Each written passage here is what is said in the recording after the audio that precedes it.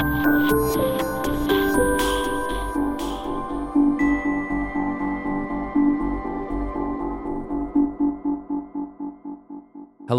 and welcome to Hush Plus One. On today's bite-sized episode, we have the dynamic Amelia Winger Bearskin. Amelia is an artist, creative director, and organizer who develops cultural communities at the intersection of art, technology, and education. This is a special episode as it was the first ever interview we did for this series. Back when we spoke to Amelia in 2019, she was just about to open an exhibition with Wendy Red Star at the Newark Museum. Enjoy.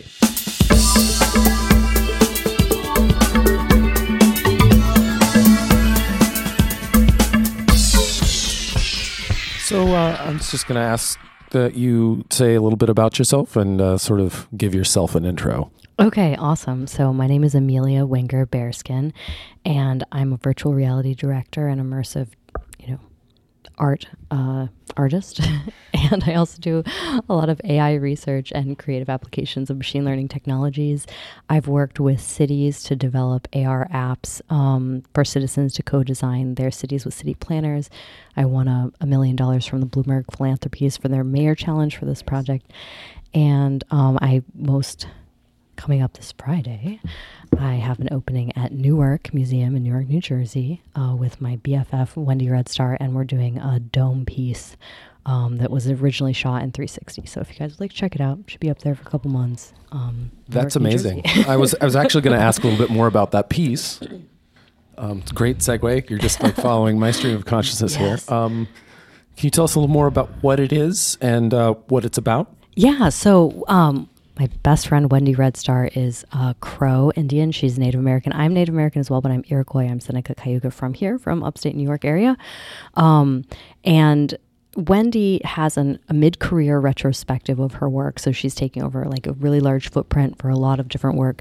But the cornerstone piece is this collaboration that we did where we shot it with the Yi Halo from Google as part of the Jumpstart creator program that they have, where they sent us a camera and we took it to Billings, Montana, to the Red Star Ranch, which is in Pryor, Montana. So it's outside of Billings. And we shot it on her property at various sites that were important to her, but also were spaces where people had said that they had seen monsters. And we started researching these really cool monsters that it even has an Unsolved Mysteries episode about the monsters. Pretty amazing.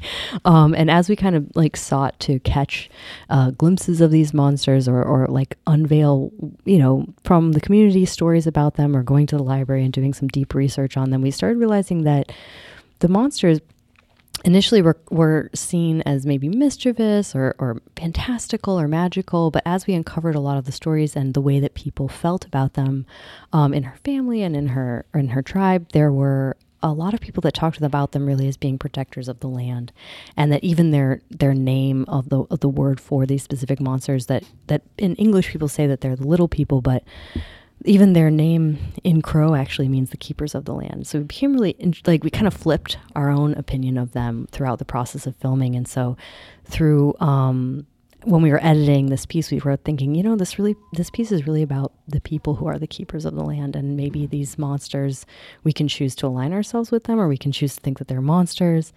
And so the piece itself is actually a beautiful dome, where you can walk. It has like a fake fire outside of it with brown astroturf, and you walk into this like really cool dome, and it has all these beautiful Pendleton blankets and sleeping bags on top of it, so that it looks like a sweat lodge from the outside.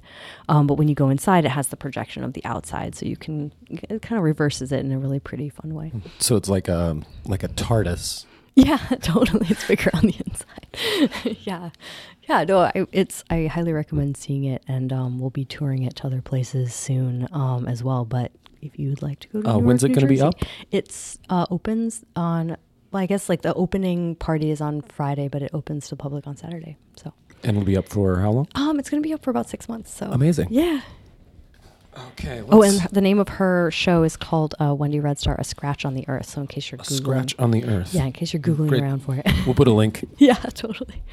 I'd like for you to tell us a little bit about the Stupid Hackathon. Okay, yeah, my favorite how you got subject. it started, what it is. Yeah, so the Stupid Hackathon was started in, 20 2013, I guess, or 2013. We thought of it, and then the first one happened in 2014 at ITP at NYU. I had gone to my first hackathon, and it was one of those kind of hackathons for good. Like, you have 24 hours to solve a major, complex international issue, like climate change, with an app, in 24 hours.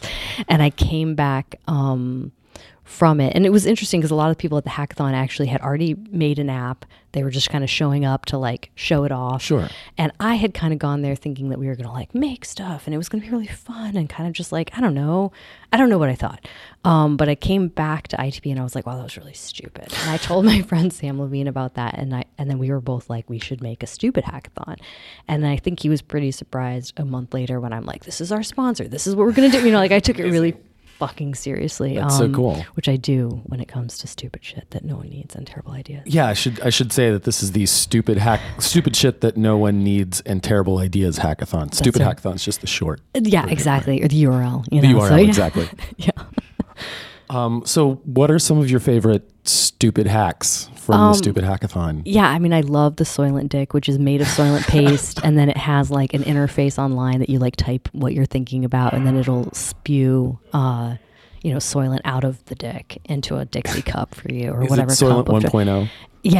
Yeah, for sure. So it's the powdered kind. Yeah. That made everybody a little bit sick. I mean, for sure. So that one was really good. I really like the, there's like an artisanal AR filter that was like hand painted, that you could look inside of an intestine and like swap it out, but it's all like these like hand painted cellophane things that like strap onto your face. We'll put a link to this on the website as well. Yeah. A lot of really good ones. Check it out. That's amazing. Well, it's been wonderful having you here, Amelia. Yeah.